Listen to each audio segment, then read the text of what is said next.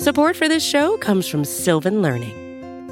When children love learning, they can tackle any challenge life throws at them. Sylvan's Insight Assessment can help you determine if your child is ready for what's ahead. It can also identify gaps in learning and point out areas that could be of concern for your child so they can tackle what's to come. And right now, it's the best price of the year at $29. Go to sylvan29.com to learn more and get your child's assessment for only $29. That's SYLVAN 29.com.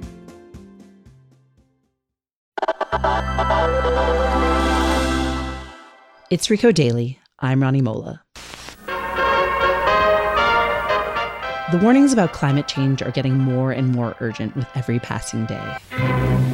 And people have been trying to figure out clean energy alternatives to fossil fuels for many decades.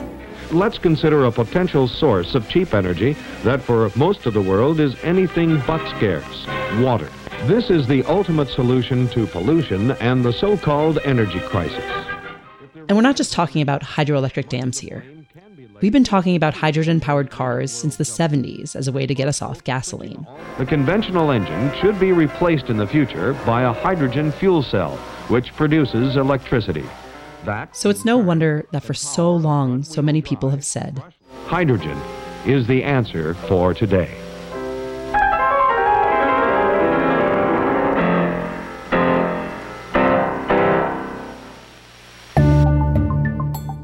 Fast forward to the 2020s, and it feels like we've all but lost interest in hydrogen-powered cars. The lithium battery-powered electric vehicle dominates the EV market, and it's only continuing to grow.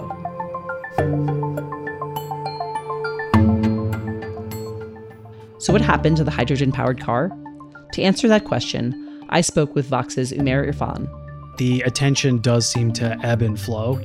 You may recall way back in the tail end of the George W. Bush administration, he got really hyped about hydrogen. A simple chemical reaction between hydrogen and oxygen generates energy, which can be used to power a car. And then Obama, he kind of lost some enthusiasm, but then built it back up in the end.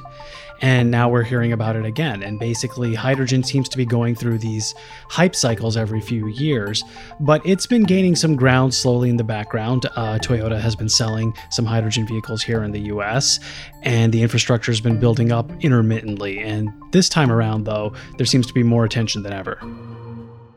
Yeah, I seem to remember my dad when I was a little kid talking about, like, where did the hydrogen car go? And now we're talking about again. So how exactly is it making a comeback?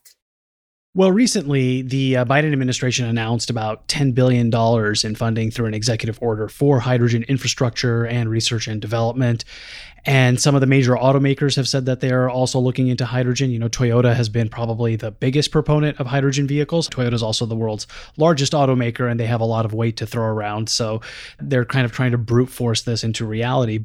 Other sectors are also looking to get into this as well, particularly with the concern about climate change mounting and people running into the limitations of other kinds of clean technologies like battery electric vehicles. There is sort of a hunger for an alternative that can meet some of those shortfalls. And so with vehicles like ships and aircraft, some of the manufacturers there are now looking into hydrogen as a potential fuel source that can do things that batteries can't.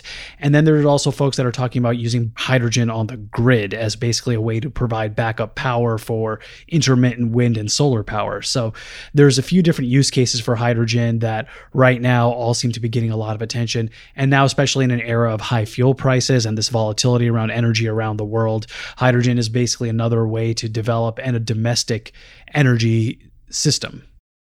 Are people driving hydrogen cars right now?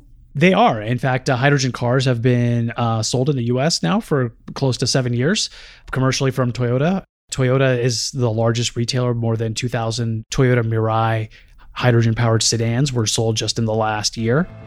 The Toyota Mirai, the pioneer hydrogen fuel cell vehicle.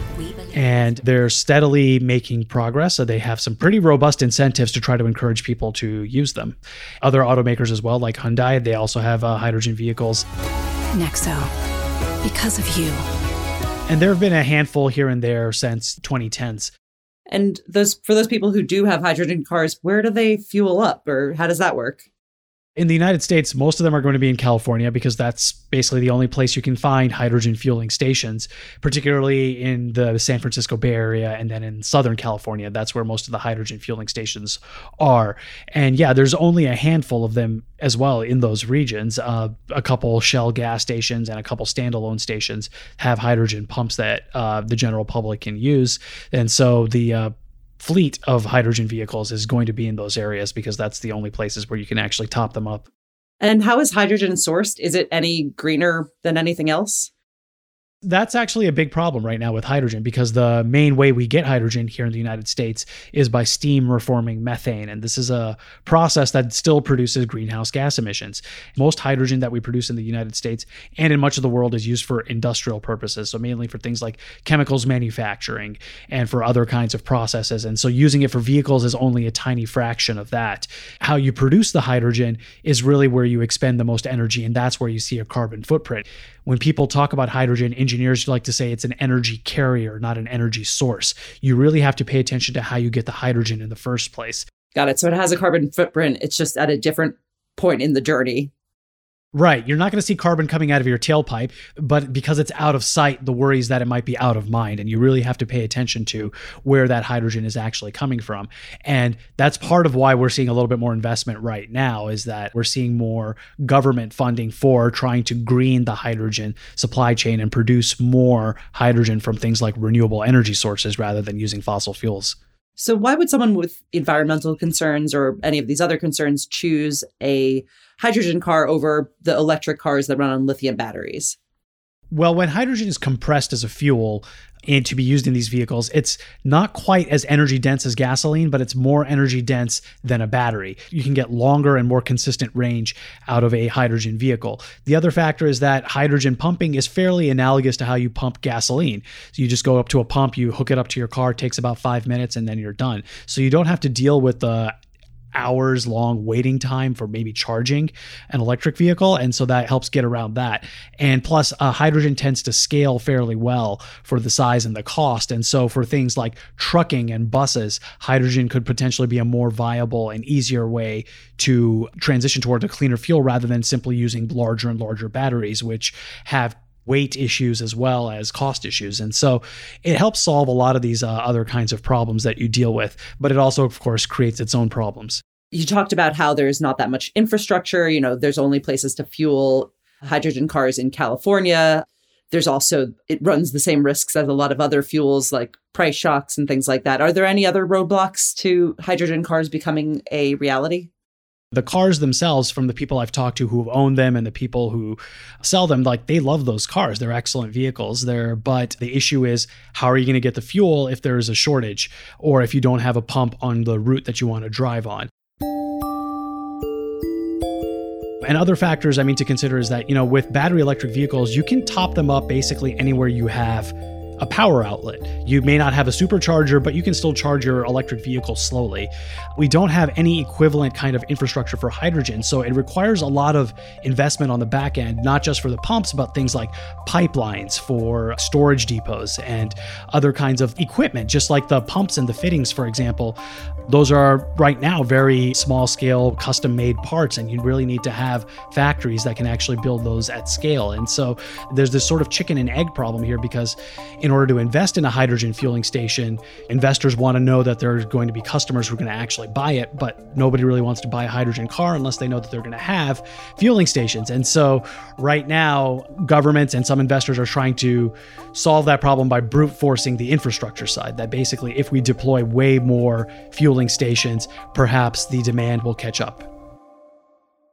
So what are the most encouraging signs at this moment for proponents of hydrogen? Is it that Biden investment or? Well, there's a lot of promising signs. One is just international investment, not just the US government, but governments around the world are talking about using hydrogen. China in particular, has put out a hydrogen strategy. And, because China is one of the world's largest economies, they can help move global markets if they were to actually invest in this significantly. Also, companies are very interested. Companies like Maersk, which is one of the world's largest shipping firms, they're aiming to decarbonize their entire shipping fleet.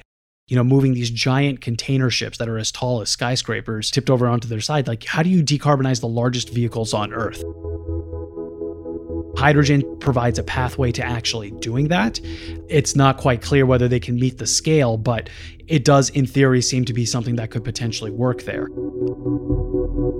So there's a lot of different other applications that hydrogen could fill that a lot of people are interested in right now. So the amount of money and the need and the timing sort of seem to be converging right now. But of course, because it's so volatile, this global energy system, we could lose attention before. Like, part of the reason hydrogen didn't stick the last time around is that gas prices suddenly declined, back in 2015 and 2016. And so that urgency went away. And meanwhile, battery electric vehicles haven't been sitting still. They've been getting a lot cheaper. Batteries have improved drastically. Their costs have declined as well.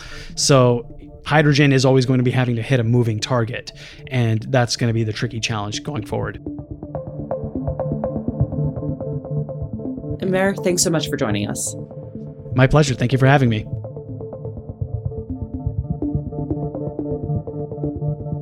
Today's episode was produced and engineered by John Arians. I'm Ronnie Mola. Thanks for listening.